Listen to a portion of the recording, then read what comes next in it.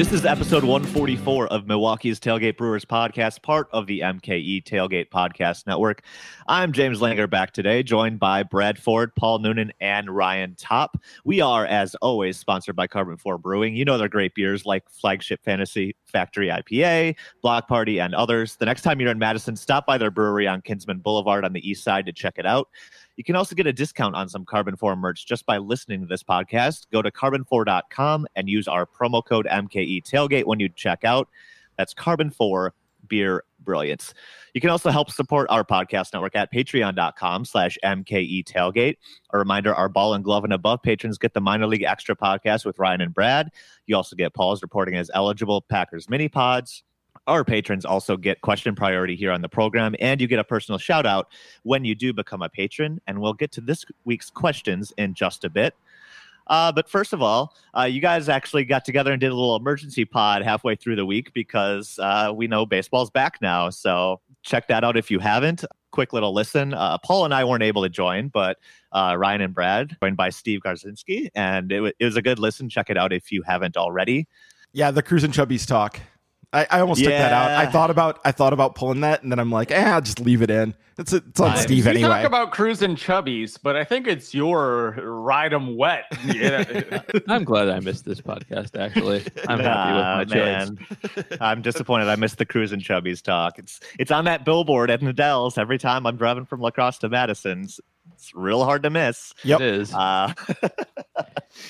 Yeah, you should check that out, not just for the Cruz and Chubbies talk, but for the, I guess, initial reactions to baseball coming back. And we kind of wanted to loop back now that we had a few more days to digest this, kind of think about it more and kind of see how teams are starting to pull together their plans for coming back. So I guess, Paul, we'll start with you because you were, one of those with me that missed the emergency pod. I guess, what are your final impressions, I guess, about how this entire situation ended up going down? I do think that the owners and players both got what they want, kind of at the end with a nice little compromise.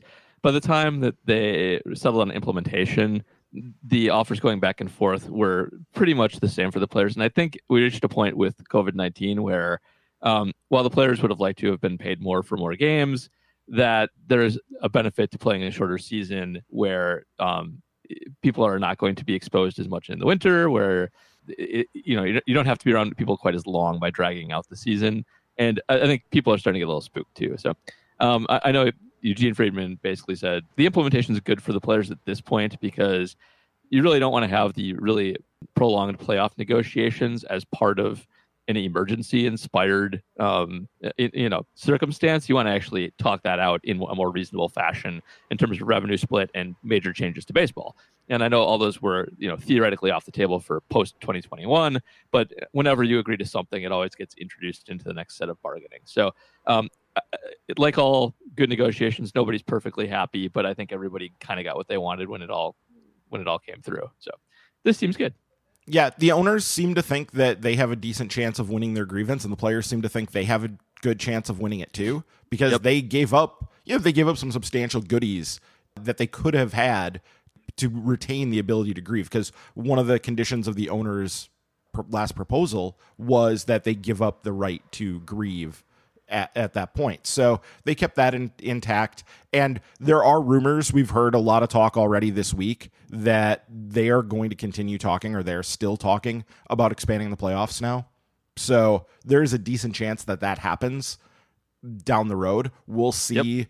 I would imagine that the drop dead for that's got to be like opening day, right? Like they don't want to play a season where they potentially, once the season starts, they're changing the rules of who's going to make the postseason.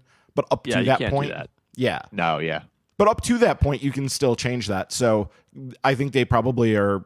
They're looking at circumstances and seeing how everything's playing out nationally with the positive test rates, especially in certain markets. They still have to get sorted out what's going to happen with Toronto, because technically Toronto it's not allowed.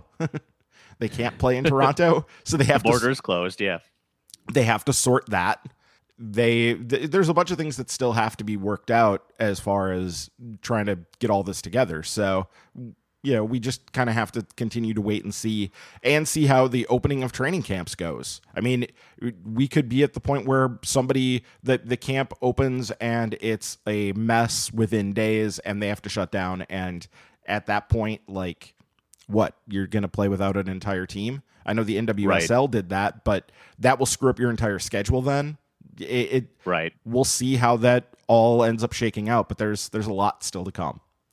Right. I didn't see the playoff expansion. Should I make a major Vegas bet on a fringe playoff team to make the playoffs now? Can you? Is that do they have live playoff odds? I mean, they put the odds out already. The odds are out. Yep.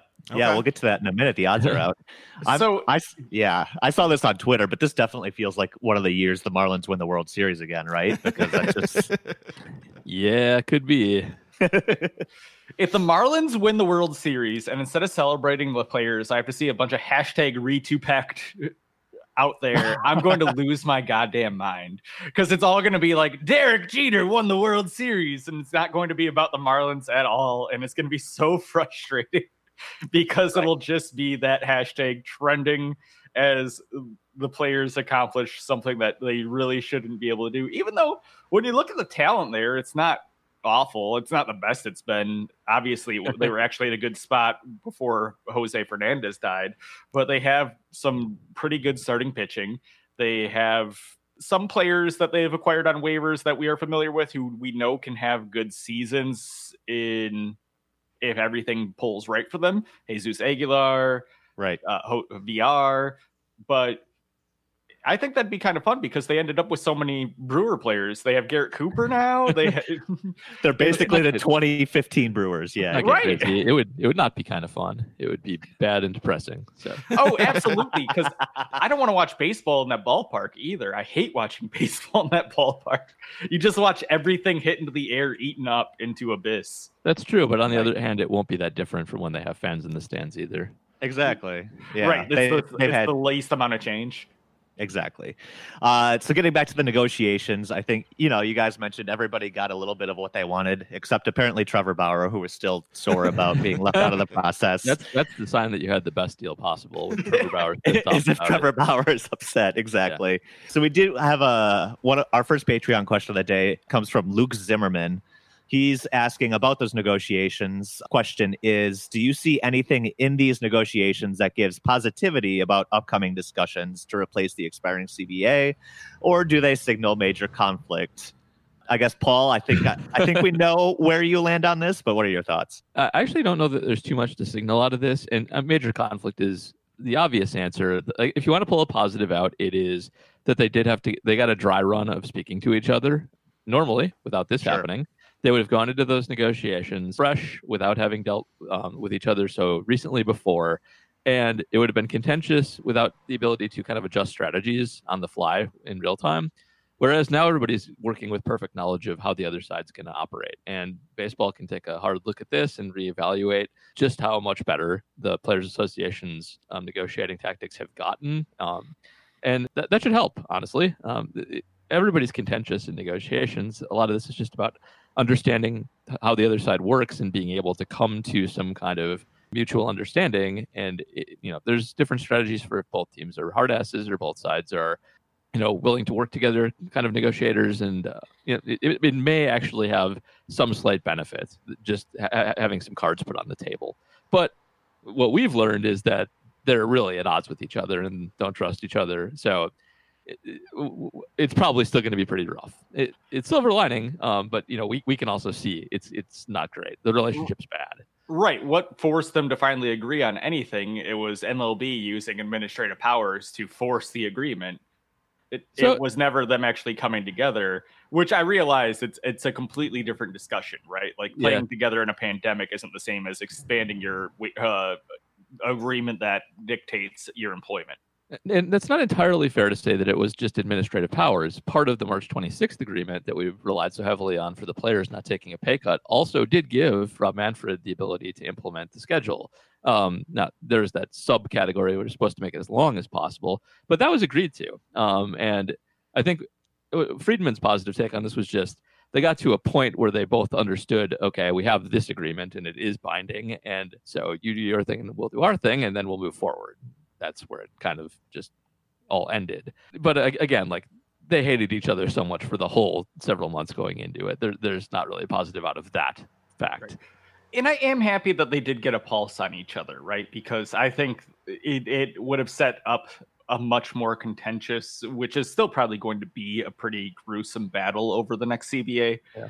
But I think, like you said, because now they do have a pulse on how the other side operates, we're looking at something that can be better orchestrated by both sides, which might have a cleaner fight to watch than what we just witnessed over the last 6 weeks. Well, I think undoubtedly the ownership now knows that the union is not the pushover that they were in the last CBA negotiations. They have to understand that this is not the same group. This is not being led the same way. I don't know if that's the Bruce Meyer influence or Tony Clark grew a spine or whatever, but like literally the union was a pushover in the last negotiations. They got worked. And the negotiation before that wasn't great either from the union side. Nope. And now the ownership knows that. So maybe going in, they set slightly more reasonable goals. I don't know if that's possible, but hopefully they go in going, well, I guess we're not going to try to completely crush them because that's not going to work. We've gotten as far as we have, and we're going to need to be a little more reserved. I don't know if they actually operate that way. It seems unlikely considering, who the owners are, but it is something. And as a person who is unabashedly pro player in this whole thing, who thinks that the players are the reason that we watch the game and that they should get the lion's share of the benefits from playing it, I'm glad to see out of this, I take as a big positive, that the players seem to have gotten their shit together and that they are going to be a more formidable opponent in what should be, a really consequential negotiation for the next time.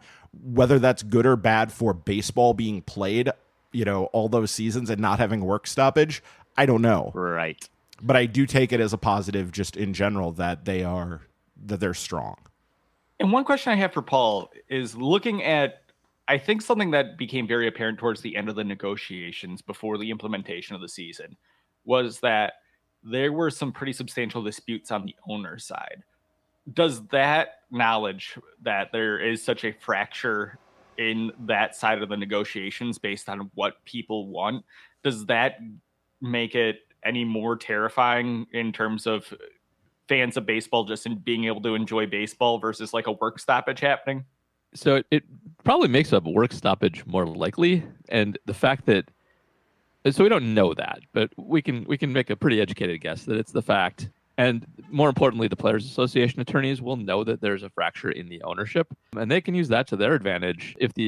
Where this could get really ugly is if the owners still decided to try and just run over the players, knowing, we know the players are going to stand up for themselves better than last time. They just did it. They seemed very willing to just not play a season. If the owners try and do that, I think the players will be extra emboldened with the knowledge that the owners aren't unified and having grown a spine themselves. So they could get really dug in on this. I'm not sure if it's better for the players to have unified owners or not, honestly.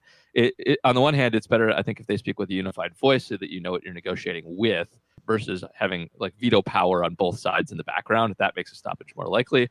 On the other hand, it's easier to win your negotiation if the other side's fractured. Just think that you'll have to go through a strike to get there. So I guess the bottom line is if you want baseball, you would like the owners to get their shit together a little bit more, because I think the negotiations will go more quickly and more equitably if they do that. But if you want the players to actually get some ground back, if that's something you're interested in, which, that's fine. I think it makes a stoppage more likely, but the players are more likely to prevail with some cheapies and some expensive-ies on the other side. Sure. I think, going back to maybe a sign of hope is the fact that they did have a March agreement in the first place, right? Like they were able to agree on something enough to get that March agreement through. So they've at least agreed on something recently. True.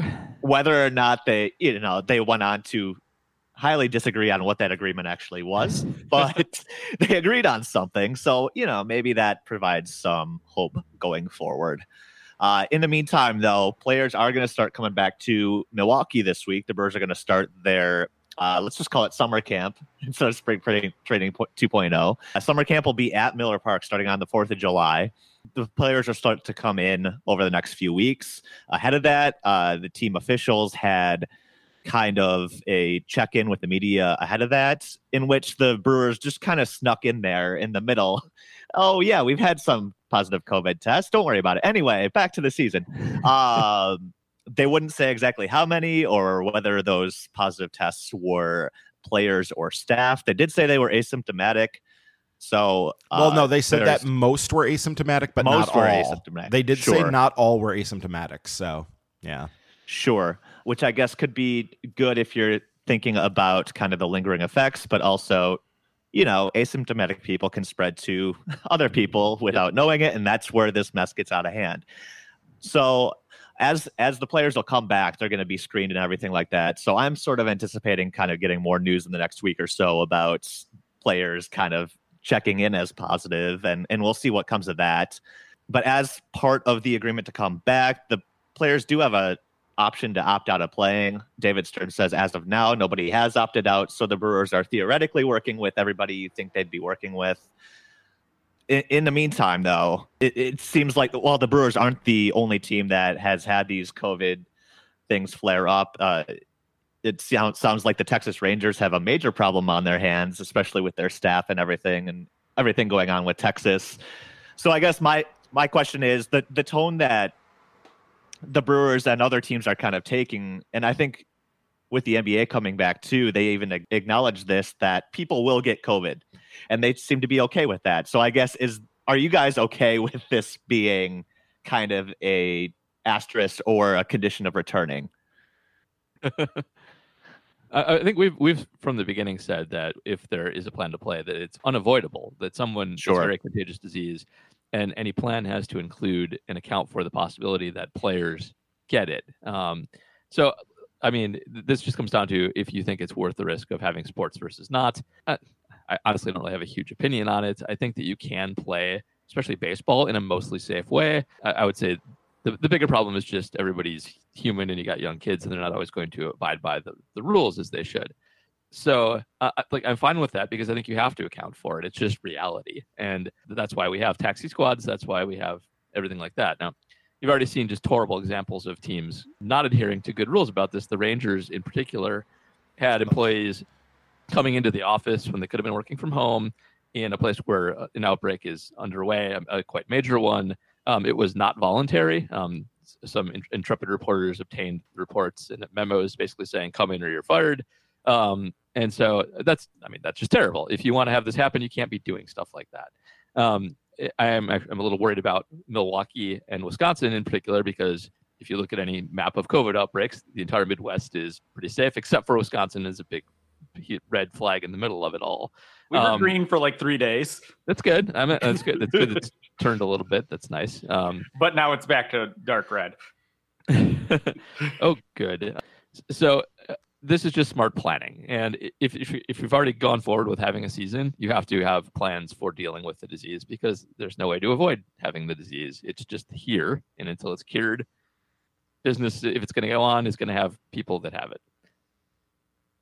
Yeah, the biggest thing is going to be the players individually on teams deciding to be responsible and to do the things that they know will minimize the risk. So this is going to require getting buy-in from the players on a very personal level for what they're doing with their time away from the team and how they are comporting themselves. If they're staying away from public places, if they're not going out to the bars, like, did you hear the Orlando Pride? That was the thing that shut their season down, was one of the players went out to a bar and brought it back to everybody, and they all got COVID. That was like, players are going to have to, I don't want to say police each other, but be responsible for each other and say, we're going to forego this stuff. We're going to do everything that we possibly can, which includes really only getting together with people outside as much as possible, wearing masks when you do go inside someplace, and minimizing that as much as possible. And if they can do that, if most players on most teams do that, I think that they can kind of navigate this and have it be successful. It sounds like the protocols are pretty good in terms of the players are not going to really be allowed to spend much time together indoors. And that's the biggest. Extended periods of time indoors, especially in a air-conditioned place, it's the biggest way to spread. Like, that's where the chances of spreading the disease are the highest. So avoid those situations as much as possible. I mean, if you look at the EPL example over in England, they had, like, Liverpool's players had to change for their match against Everton in portable trailers that they brought in for this purpose. Like, they weren't even really allowed in the stadium, in the dressing room. Yeah, they changed out there and did that. So there's going to have to be a lot of stuff like that.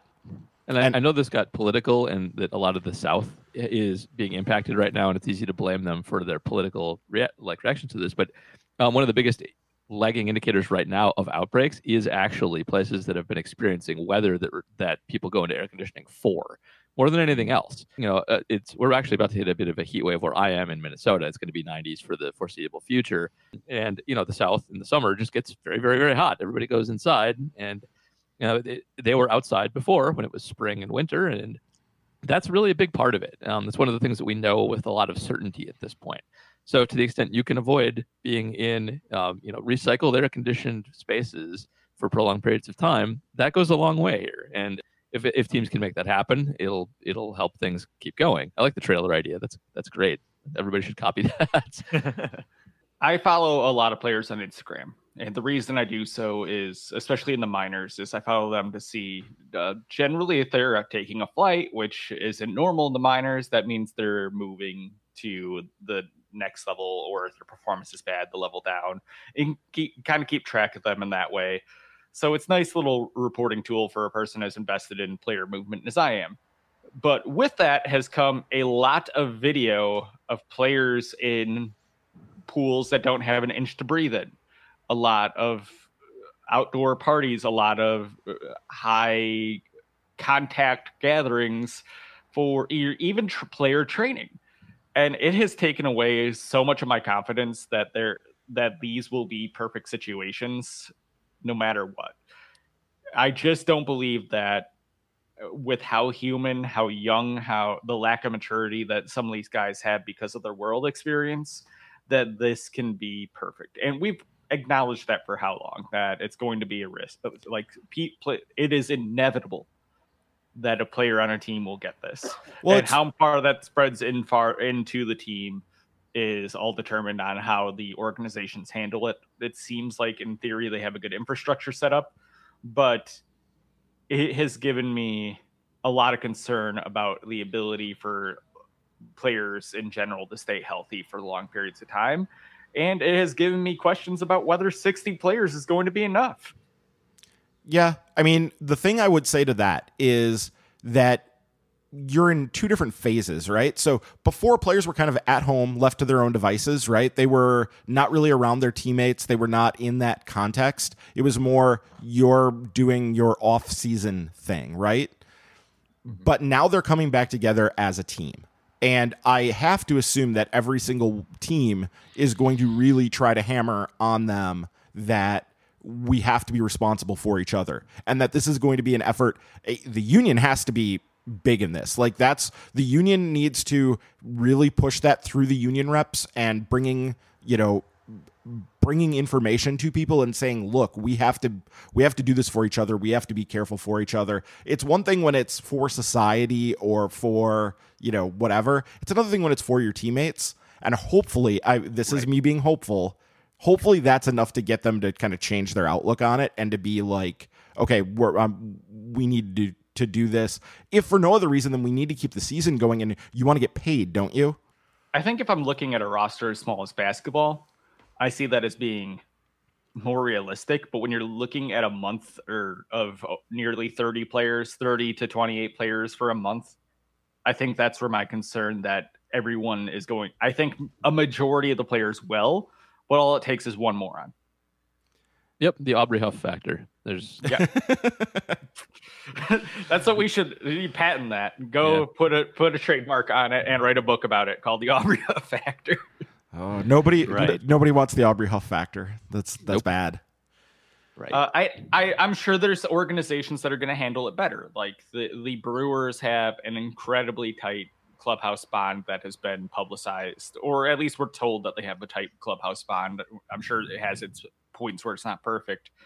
So maybe the Brewers are in a good situation, but not every team is like that. And it's only a matter of time before you get those people who are very selfish and arrogant, who put themselves at risk because they don't really care. Or, there's undiagnosed problems that we don't know about. I'm sure there are plenty of unknown alcoholics who are going to crave the bar afterwards.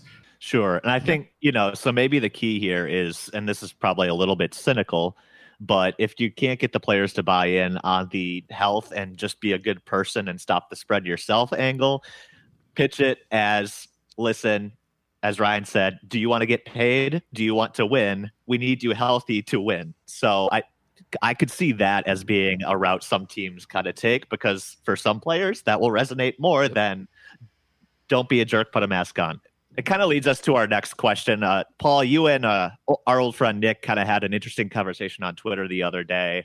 And he posed this question, maybe kind of tongue-in-cheek, but also an interesting thing to think about. Are players that have tested positive a liability or a market inefficiency? So he did do a tongue-in-cheek because there were a few reporters who posted it non-tongue-in-cheek and just got raked for it. Because right. But the answer is pretty complicated.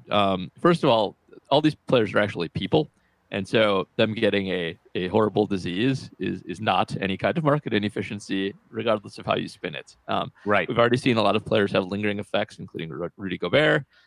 Ezekiel Elliott, who's had it more recently, has not been cleared to start resuming practice yet. It does a number on you, even when it doesn't kill you. That's the thing about this that people still, I don't think, have quite internalized properly. If you take this question at its face value, which is, once you get it, you are theoretically immune, which, by the way, we don't know 100% yet. So you can go about your business how you want to at that point, just being an invincible jerk. But that has problems too. So for one thing, even if you get it starting right now, your symptoms might bleed into the season. That's not a market inefficiency because this is a short season. So baseball is a very precision game. If anything throws you off of it a little bit, it can cause a slump. It can cause prolonged. Think about whenever Ryan Braun has a thumb issue or a wrist issue or how bad that is. Yeah, back issue. Any of the many issues that Ryan Braun hamstrings. From. Run down the list. Now give somebody like a minor respiratory cardiovascular disease that can linger for a month and that is inside their system. And imagine them trying to bat at the same level after having abbreviated spring training. So it's not even practically a market inefficiency there. The other thing, so I always keep an eye out for when antibody testing becomes more widespread, because I think there's at least some chance that I had COVID back in February for a variety of reasons. I may have just had the flu, also possible, but I would like to know. And I live in Minnesota, Mayo Clinic and the University of Minnesota apparently have a pretty good antibody test. They're hesitant about putting it out there for, I think, a couple of reasons. If you read the website, it's all about how they don't know that it's 100%, that it would give you immunity anyway. They don't want to give people false senses of confidence. I'd like to know anyway and make those decisions myself. But the other thing it does is if there's a big chunk of people who start to have this and think they're immune, even maybe are immune, you start to get into a society that looks not so great. You start to have a whole bunch of people that have had it that can act in different ways than the people who haven't had it. You start to incentivize possibly people taking more risks and to get into that class. And that's also not a market inefficiency. Imagine a team that tests everybody for antibodies, figures out that they have a third that are fine. Maybe even relaxes restrictions, even if they don't. Maybe those people act like they don't have restrictions because they think they're immune. The effect of the 2/3 people on the roster that haven't had it yet, it becomes much more tempting to act irresponsibly and go out. It maybe even with the intent of, I'll just get this and get it over with. And these are kids. They're not going to be thinking necessarily rationally about this. They're not going to think about waiting for a vaccine to come around 6 months from now. They're seeing their buddies out having a good time, seemingly immune. So it could do a number on your clubhouse as well if you have that kind of market inefficiency. So I think it's bad all around. I don't really I'm trying just taking this at its earnest face value. You really don't want that. It introduces a host of issues that you have to deal with that your team is probably not prepared to deal with because they probably haven't put that much thought into it, aside from the fact that it maybe will kill a few people as well. And we do know for sure that people have gotten it a second time. We know that there are people. It seems to be less likely, but there are people getting it multiple times. So that's out there. Like, it's not, there is no cure all for it at this point. Like, even having it doesn't necessarily make you immune. I don't know what you're talking about. I got an email about a cure-all. I paid $150, and it is coming. So does it involve bleach? Did you get it Brad? from Novak Djokovic? Oh boy. Because I have some news for you about that one. Oh boy. no, it's good. I'm pretty sure it's good. It's good news. Don't worry, guys. It'll be fine. Yeah, I mean we're starting to see that. Paul mentioned there are some sports reporters out there kind of suggesting that, hey, maybe just get it now and get it over with. I think we're seeing that kind of implied more with football because there's more time before that season starts. Yep. Isn't there the college football parties going around where like right. how parents will do chickenpox parties? Yep. They're having COVID parties. That's a thing. It's so-called herd immunity parties or whatever in Michigan this week. Actually, I cannot wait for the lawsuit that happens regarding a coach getting one of his players. I don't want this to happen. I hope they face serious repercussions for putting their players through that. Unpaid players through health things so they can go win the title bowl. There's no way college football is going to happen. No, that would be. It's just insanity if that happens.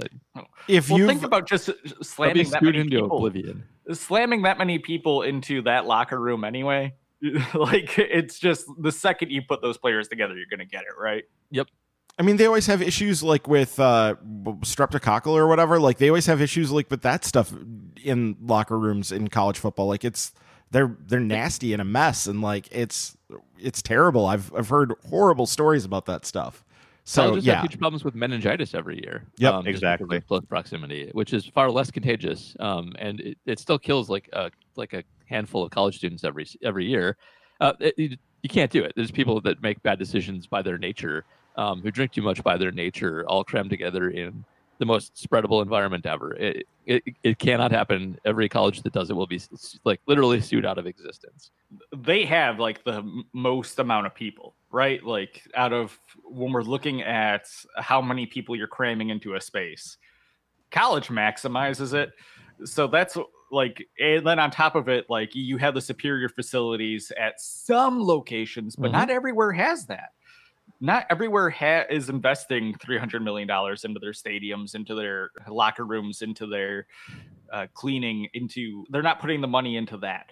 They're putting the money into pockets. Ironically, a lot of the schools that have those facilities are also in areas where they're least likely to observe proper protocol for avoiding COVID and not have masks as much and things like that. And they also have leadership that is stupid. Like, that's correct. If you've listened to what Dabo Swinney has said about COVID, the man is a moron.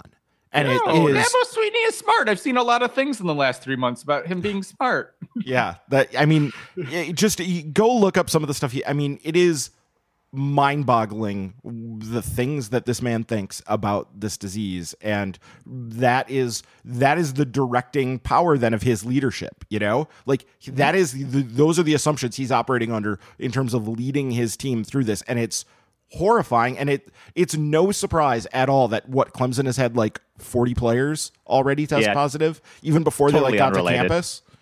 Yep. Yeah, totally unrelated. Yeah, it's absolutely unbelievable. Funny coincidence that is. Yeah, just a coincidence. You got Mike Gundy in his OAN shirt. It's just not a good situation. Oh yeah. Right. Back to the Brewers and the baseball. As we record this on Sunday, by the end of the day, we should at least know who the Brewers are working with as far as their pool of players go. So, reminder, teams get basically 60-player pool to work with this year. It'll be a 40-man roster plus 20 other folks who aren't on that. They'll kind of get assigned to, I guess, the second camp, which will be in Appleton. And so by the end of today, we'll know who is kind of on this roster. But as we sit here, we don't really know. So I guess the first question is, as we look at the Brewers 40-man roster, Ryan, do you see anybody on that would be kind of left out of this group? No, it doesn't really seem like there's anybody here that would be. They're going to need all the pitchers they can get, and they don't have any pitchers on here who are like not ready for the majors yet. Everybody has either pitched in the majors or could conceivably. I guess Angel Perdomo and Trey Supak have not pitched in the majors. Shupak, that's right. Shupak have not pitched in the majors at all yet, but they're close enough, right? That like they could potentially be part of that group. So I can't see them being left out. They've both pitched extensively at AA at least. Yeah, and Shupak was in, and Perdomo were both at AAA last year. So Perdomo is, I mean, he just needs the refined control. Otherwise, he has electric stuff. And Shupak is definitely fringe majors ready. Yeah, I think he's a guy that if you have to call on, your 8th or 9th pitcher because other people are hurt or sick, he would be the guy that would just, okay, you're going to go eat innings, and he would be that guy. Right. Looking further down the roster, no, I mean, everybody else seems like they're potential major leaguers this year. We know Tyrone Taylor, the Brewers optioned him to the taxi squad basically already. They made that decision. But I believe during the summer camp, the taxi squad players will actually still be at the major league facility working out with the major leaguers, at least for part of it. They come through the big league facility. That's my understanding, is they'll all be working together to start. Right. And Tyrone Taylor was optioned because he's dealing with a wrist injury. The understanding is he'll probably be available later, but he was optioned because basically he isn't going to have the health to compete for that 40th spot or 30th spot. So depending on how much they view him as being usable, he might be the guy who gets bumped to the 6 or whatever the extended IL is. And then you have like a Lomo take his spot on the 40-man. Right. Yeah. And that's kind of the other question I wanted to get to. Outside of the top 40 or the 40-man roster, who do you think will be in the group of other 20 players, Brad? Well, we know that some prospects are going to be involved in that. We talked on the emergency pod a little bit about how you're looking at players who they definitely want to develop. I think you definitely see Ethan Small, Aaron Ashby, two of the top pitchers in the organization. There's a good chance you see Mario Feliciano, who could use more development as a catcher, and catching more innings is going to be beneficial for him and help in his development. So you're definitely going to see some of the top prospects. We talked about how Garrett Mitchell is a big question mark because we know that type 1 diabetes puts you at extra risk for the virus in terms of how it affects your health. So he might not be on that list, but you might even see players as raw as Bryce Terang, who they want to get the extra work. Aside from that, definitely a lot of the same players who you saw on the non-roster list who can have impact this season. So you're looking at your Drew Rasmussens, you're looking at your Miguel Sanchez's, Shelby Miller, who we all forgot exists when we were going through this earlier today. Yeah. Jake Faria is a guy Jake Faria. Yeah, I think he'll be in the offseason. Yep. And then there's like Clayton Andrews, who, of course, we saw pitch. He's a lefty, but he might be a very interesting 30-man option because he also can play a decent center field defensively.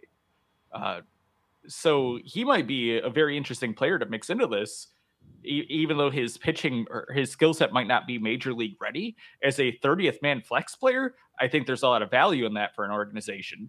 I think we'll see somebody like Aaron Wilkerson for the same reason that like Shupak, because you have the need for bulk innings potentially. So a guy who's pitched in the big leagues. Wilkerson's been used that way on the team already, right? Yep. Yes, exactly. We all expect Lomo. Keon Broxton is definitely on that bubble. And I felt bad about this because we kind of brushed past Broxton. You brought him up on the minor league pod, or on the emergency pod.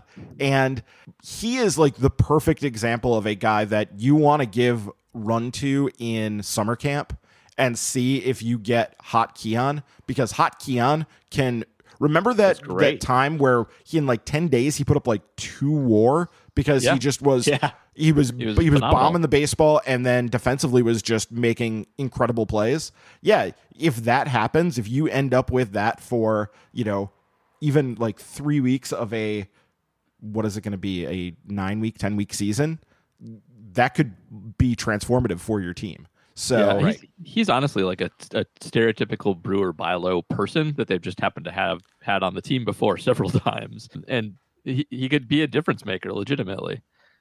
Right, Andy. I mean, you're looking at that extended September roster type field to start the season. And if you want that guy who can steal you bases and be a ninth inning defensive sub, you have it. Absolutely.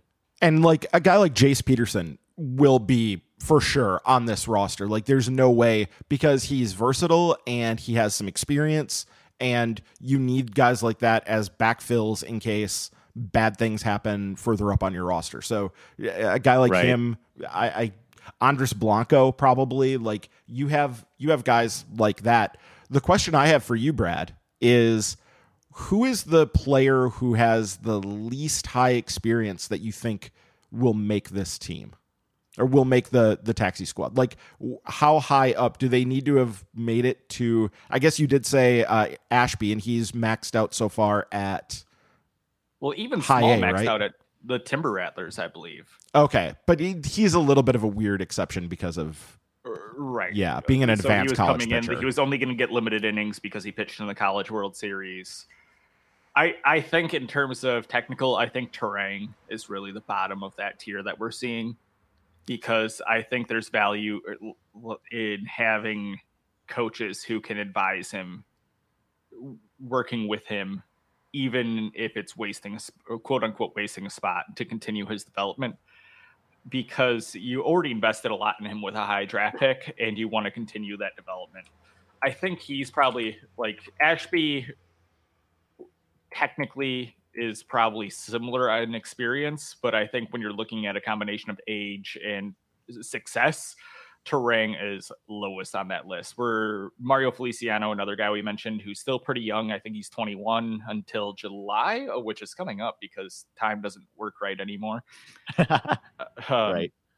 Oh, Feliciano, he's a November birthday. He was 17 when he was drafted and didn't turn 18 until November. Yeah, he's all right. He's a youngin'. Oh, yeah, November 20th. I have it right here.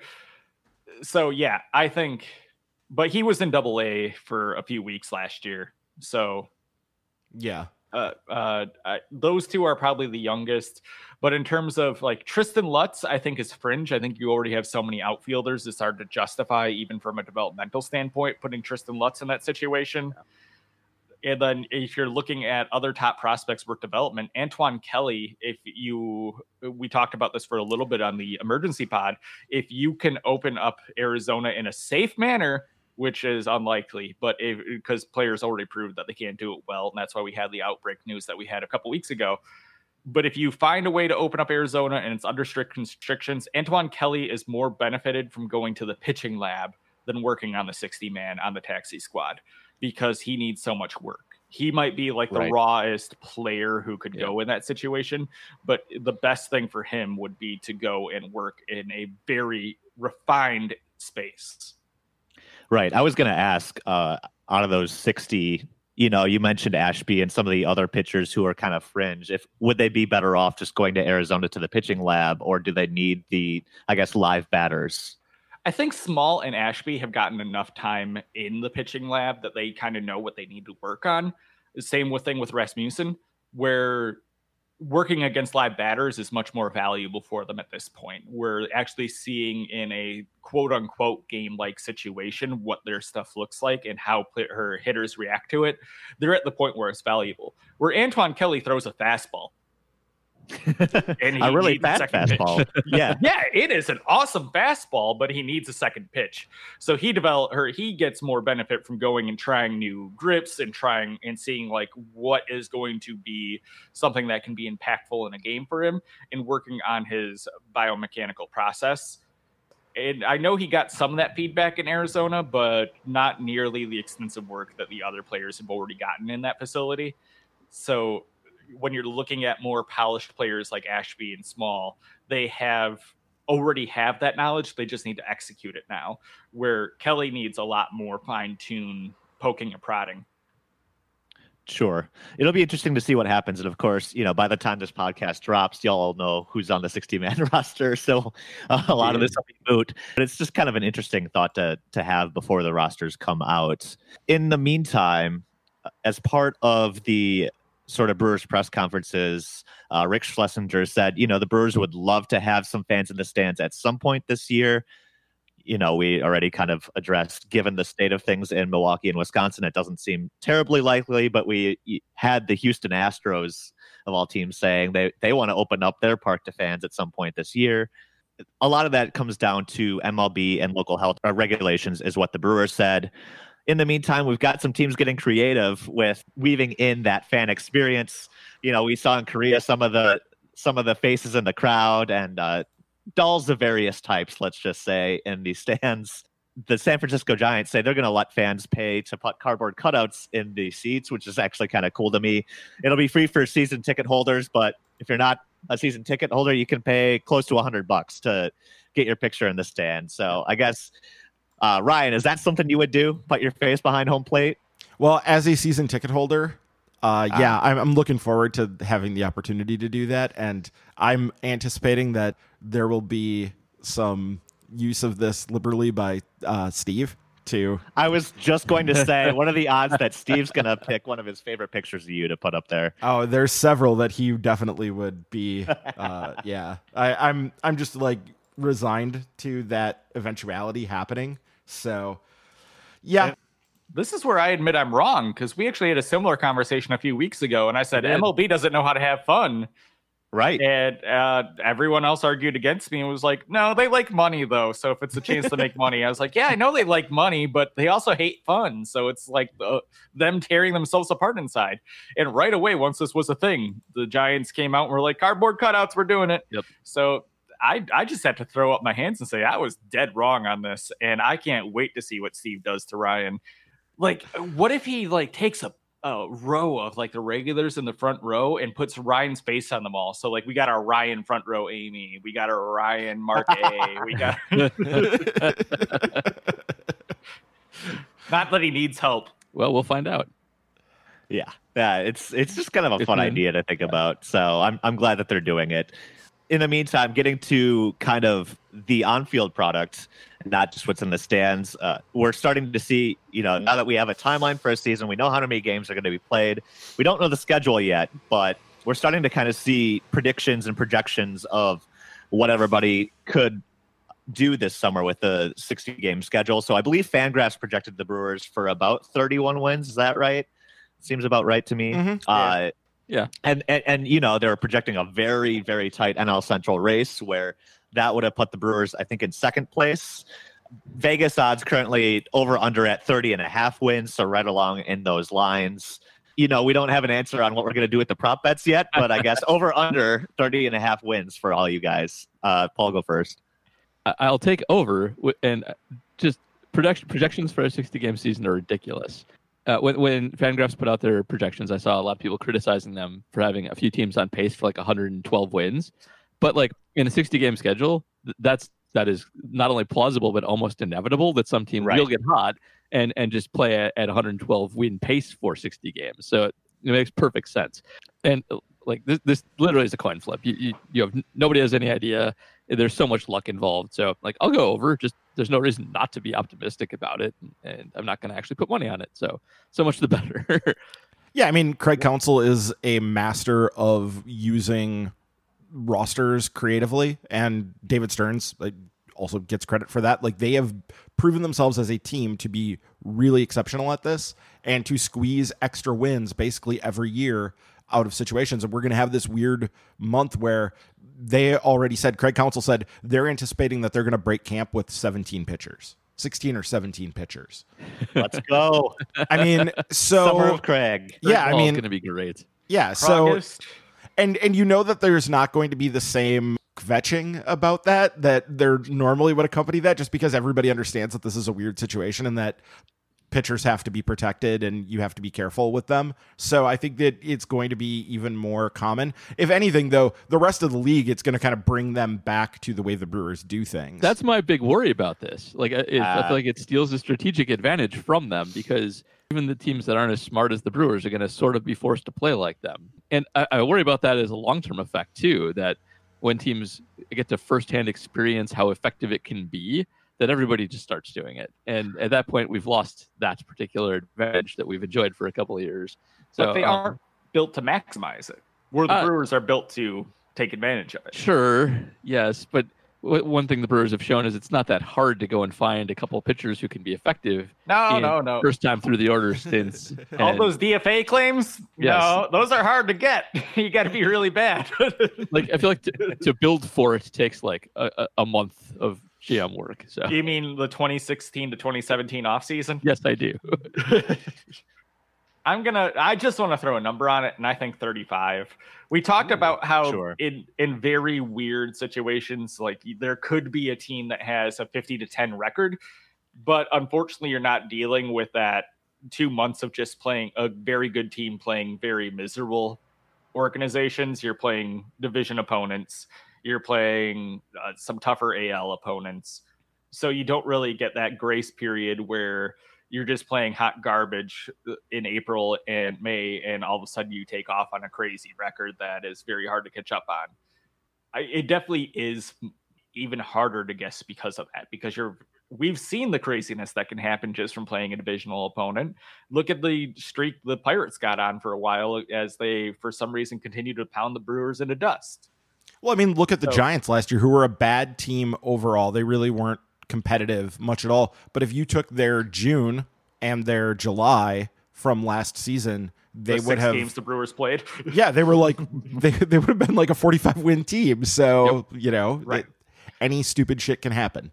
My other prediction is that the Brewers are going to make a super trade for a guy for only 30 games because they're not going to have to pay like anything for him. Oh, we have a question about that. Oh, do we? I missed that. that. Actually, one. No. It's the reverse of that. Never mind. Sorry. So, like, if the Dodgers luck runs bad and they're like 5-25 by August 31st or whatever their record to be, like getting Mookie Betts is a real possibility. And I think like the Brewers would even be like, whatever, take the second year of Avisail, like we'll take Mookie just to turn our offense into this destructive force. The cost that you're going to have to pay for him is next to nothing because teams have to admit, like, oh, you're only getting him for 30 days in a weird season. Okay. That would be great. Either that or JT Realmuto or George Springer or, yeah, exactly. There's a ton of theory. It's a good theory. Like we could have a superstar join the team after August 31st because of the short season. And we already know that rental players stopped going for what they were going for. Right. Like rental players already, when on the July 30th trade deadline, weren't going for massive hauls of prospects anymore. Like you get one good prospect and then a couple guys who might be able to help your team in the future, but you don't get the Christian Yelich trades or the CC Sabathia trades, which was a massive haul at the time for a rental player. Though that era seems to be behind us for now. The market always changes, and the next year's cost for a player will always be different than last year's cost for the player. But you have to imagine now that it's limited to just 30 days that there's going to be room for some insane acquisition where you really won't have to trade your Bryce Terangs or Tristan Lutzes, where you could get away with trading, say, a Corey Ray. Right. And it'd be a very David Stearns move to do too, right? To get that 30-day. And then, free agency is not really going to be a thing. So he lands on a 1-year pillow contract with the Brewers again next year. And right. One of the things they're saying is the qualifying offer, not that the qualifying offer benefits teams who trade for players anyways, but the qualifying offer might be actually the best thing for players, even though Trevor Bauer hates it. But it might that's an indication that's a good thing. So, right. Yeah. So the qualifying offer being there is probably the best contract we're going to see in the next year free agency based on how teams are going to cry poor. Sure. We do have a lot of Patreon questions to get to this week, so let's just dive right into those right now. Our first question is from Jay Google, of course. I believe Steve criticized that the last time, but we didn't address that. Anyway, Jay is asking which of the players that were injured to start the year will now have the biggest impact on teams this season. Corey Knebel. I figured that would be probably guess number 1A. Ryan, do you have any other guesses? So Luis Urias has been really, really good in OTP 2021. He had a really good breakout season. So he's solid for me too. He's carrying the offense. Yeah. Yeah. No. And this is my second run through with it, and both times Luis Urias turned into a really, really good hitter, I'm going to go with Urias as I would take Knebel, but Brad already took him, so I'll go with Urias.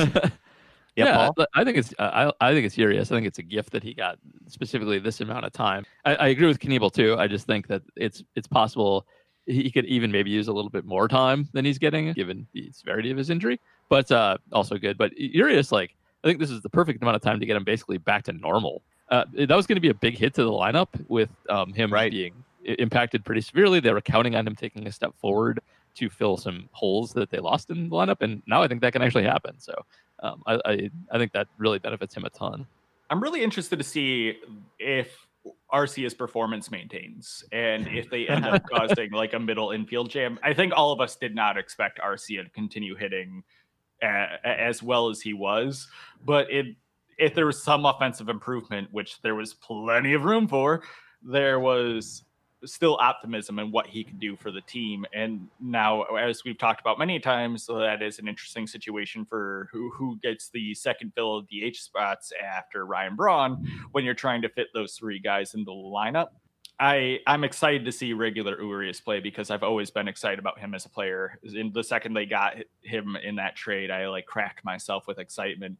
Because I, as a person who likes Trent Grisham, I thought that was a good situation for him because I knew he took the playoff loss hard. B, as a person who loves Luis Urias, I want him on my team. Yeah.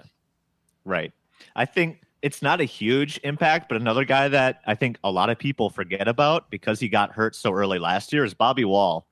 It's easy to forget. It's easy to forget that a lot of people were excited about Bobby Wall last spring, and then he tore his ACL. So, a year plus removed from that, he's got time to get that knee healthy again and maybe be kind of a sleeper pick to help this bullpen, especially given, how many innings they're going to have to cover with pitchers pitching shorter. So I don't know. That might be a name to look out for too.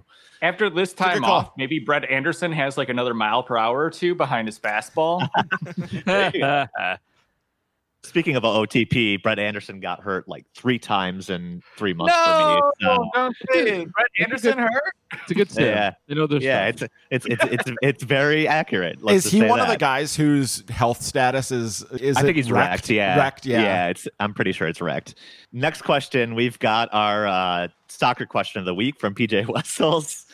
He says obligatory cap tip to Liverpool. I think we talked about that a couple weeks ago or so. He says, congrats. Also, who is your pick for player to be traded away, Ryan? Well, thank you for the tip. I know that was difficult for you, but yeah, it was pretty great to have Liverpool finally win the title after waiting many, many, many months for it. So just when will Chelsea get their spot in the limelight? That was pretty great. That Chelsea had a great game, won that game, and gave Liverpool the title, and nobody talked about them at all. Except for Pulisic. That was the only thing that got discussed. It was great.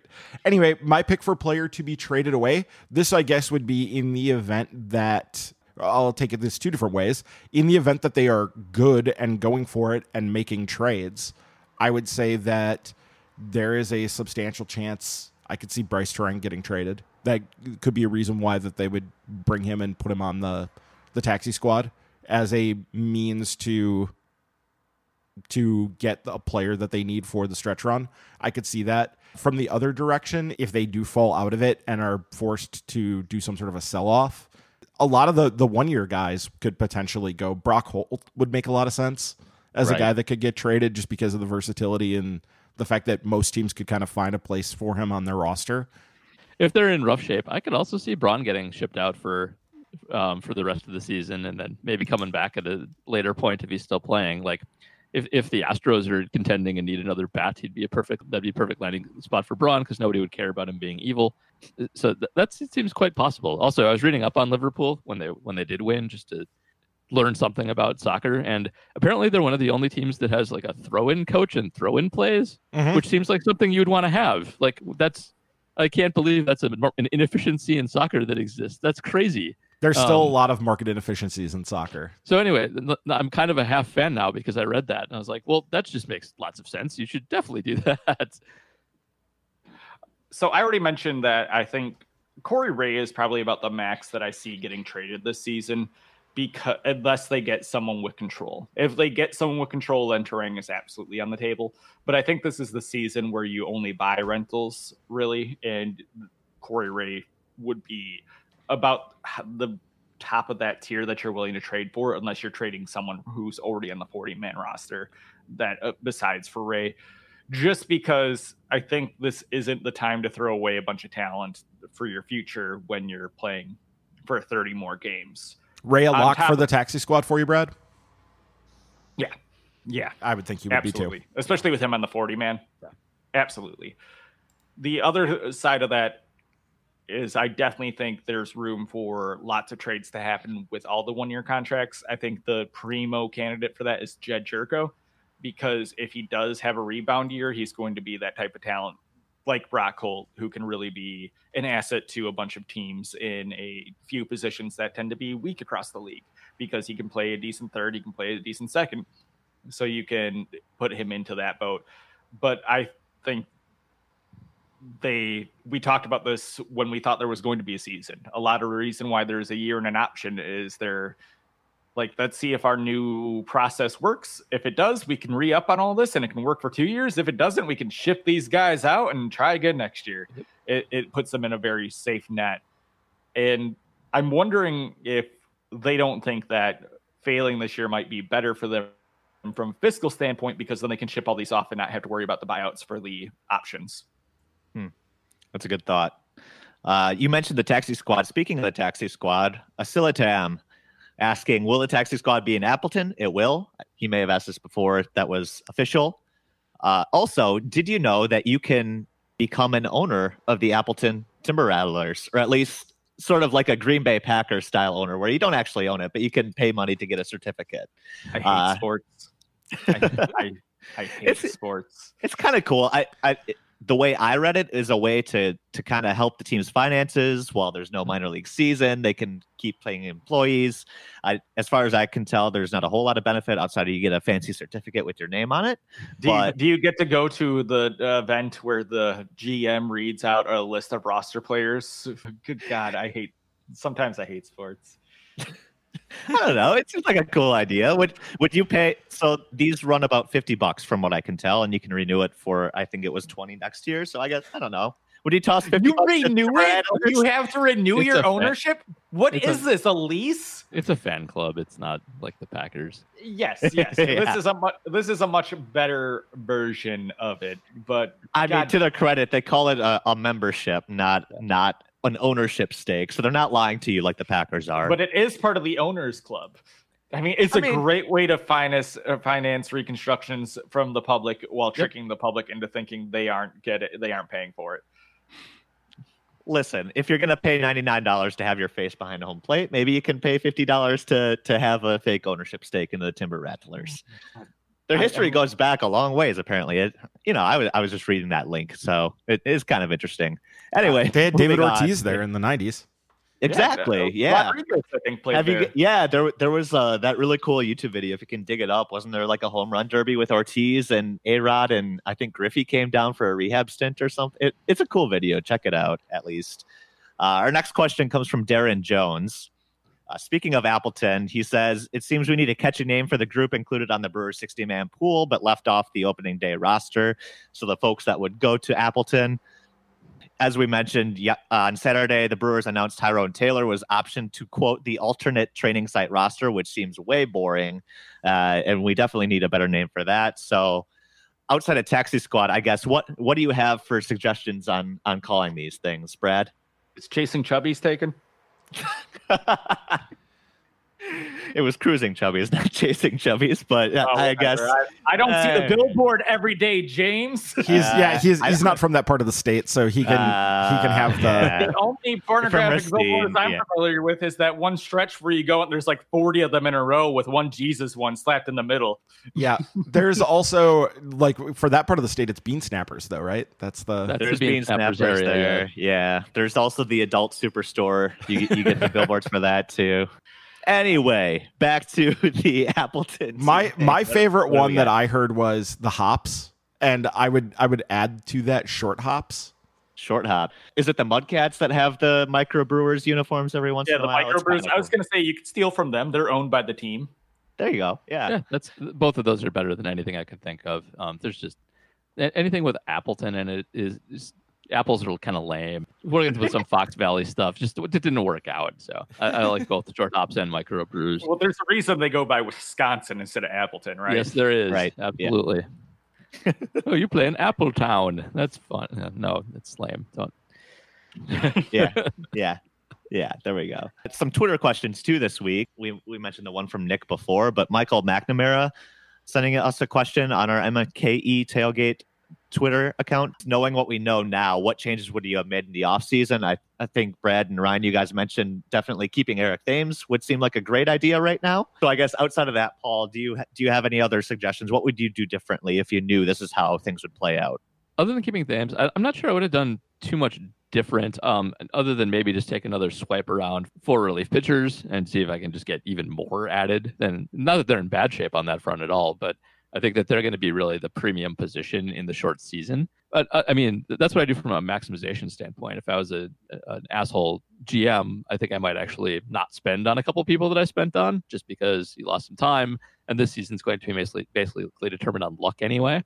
So, but screw that. Who wants that? So I would have just gone after relievers a little bit more and definitely resigned Thames. Like that's just a complete no-brainer at this point. He's a perfect short series guy. He can carry you for 60 games easily if he gets hot. He has before. Put him at DH. He doesn't get hurt all the time. Exactly. Take another look around the league for anybody who's kind of like him too, and see if there's another couple big bats that we missed out on that signed for cheap deals. Yeah, there's load up on relievers. This is all about relief pitchers. Yeah, the relief pitcher thing is, especially now that we know that they are not going to be limiting teams to 13 pitchers once they get down to 26-man rosters, they did decide that teams are going to be carrying 14, 15 pitchers and fewer position players. So that would change because the Brewers seem to have gone heavy on the position player side, thinking, well, we're going to spend a lot of this season mixing and matching position players. And there's probably, by the time we get to September, there's going to be less space on the roster for those guys. So yeah, that would be a change too. I would have invested in maybe one more, reasonably expensive but high upside relief pitcher to go with what they already have. Mm-hmm. I would have signed Yasmani Grandal.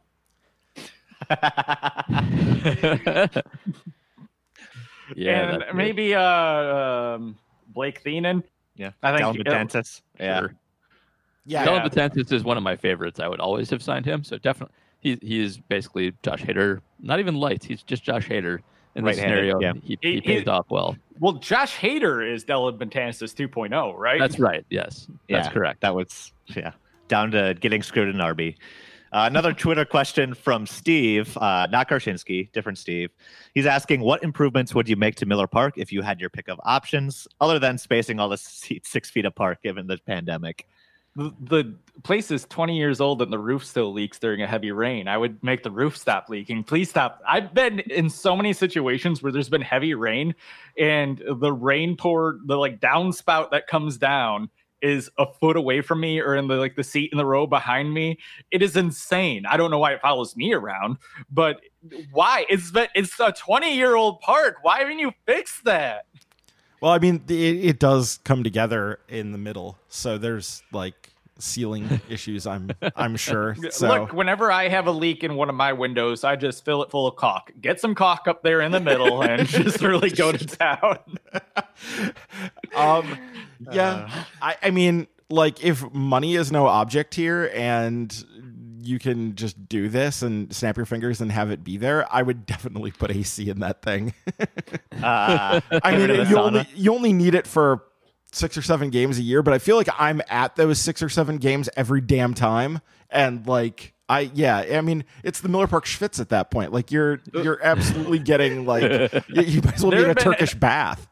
There have been an uncountable number of times where I've hidden in the game store and watched on a TV just to get out of it. Wow. I'm like, please, AC, thank God. One time my mom came in and found me, and I was just standing in front of the baby gear, and she comes over and she's like, do you have something to tell me? And I'm like, oh no, the AC's right above this. And she was like, it walks away. Yep. Now, Ryan, you got this all wrong. What you want is a bunch of hot rocks in the middle of every aisle to pour water on. And let's use really get the schwitz going. Yeah, exactly. Yeah. So No, because there's going to be some guys who refuse the towel. And the guys who refuse it are the ones I want to use it. So there used to be a secret bar in Miller Park that they took out for something. I can't remember what, maybe the Ceiling Experience or something. But I want that back because it was awesome. That corner was like 1,000 things. It was a game store. It was like a pitching challenge. Yeah. It was a bar. It was 1,000 different things. So bring that back. And then while the pandemic's going on, they should obviously set up drive-in theater screens in the parking lot to still have tailgating and be able to watch the game as it's going on live in the parking lot. The only downside to that is the obvious downside to every Brewer game, which is you have a bunch of people that are forced to drive to the game to actually do it, who are going to drink the whole time without the 7th inning cutoff. So I understand why they maybe don't do that eventually, but it seems like a no-brainer to still actually even have some crowd noise on the outside that you can hear. So bring back the rock climbing wall, you cowards. You mean the giant Mountain Dew can? Yeah, bring it back, you cowards. I forgot about that thing up in the dew deck. Yeah, absolutely. Which is kind of like the Miller Lite party deck. Whatever, make it a tall boy. Just paint the colors different. It's fine. Yeah. It's all good. Reminder, you could send questions to our Milwaukee's Tailgate account on Twitter. That's at MKE Tailgate. You can also follow all of us on Twitter. Send us questions there directly. That's kind of where Nick and Paul had that interesting discussion on the market inefficiencies of COVID. You can follow Paul at Badger Noonan. Ryan is at RD Top. Brad is at Brew Crew Blue. And I'm at James L. That's James with a Y. And I'm not Steve Karczynski. While you're at it, if you haven't already, please do subscribe to the podcast on Apple Podcasts, Spotify, Stitcher, Overcast, Pocket Cast, anywhere else that you listen to your podcasts. While you're there, please leave us a review and help other people find the podcast. I believe Steve passed on the advice in the emergency pod. We don't care what you say, just give us 5 stars. Is that kosher? Or I mean, I don't know if that's allowed. But I prefer if you say nice things about me, but no, the 5 stars is, I think that's the algorithms that we need to hit. Yes, so. That's correct. 5 stars is fine. If you want to swear at me, that's fine. I don't care. In fact, I appreciate it. Go for it. Look, if you want to say something mean, do it on Twitter and not on the reviews. I'm used to it on Twitter. Yeah. And muting you is so much easier. Again, if you have negative reviews, that's at Brew Crew Blue. So just remember that. And again, a reminder, you can help support the podcast by becoming a patron. Just go to patreon.com/MKE Tailgate. You'll get priority when we send out the call for questions, and you get a shout out when you sign up. Speaking of that, Ryan, we do have a new patron this week. Yeah, Corey Diedrich. Welcome. Thank you. We appreciate it. Nice, Corey. And thank you, Corey, for signing up. We would give Steve credit for, because this came in after Steve put out a call and said, "Hey, sign up for this thing." But no, we don't want to give Steve credit for anything. So no, just thank you, Corey. We appreciate it. Yeah, thank you, Corey. And thank you, all of you, for listening to this week's episode. Once again, we hope you stay well, and we'll see you next week on Milwaukee's Tailgate.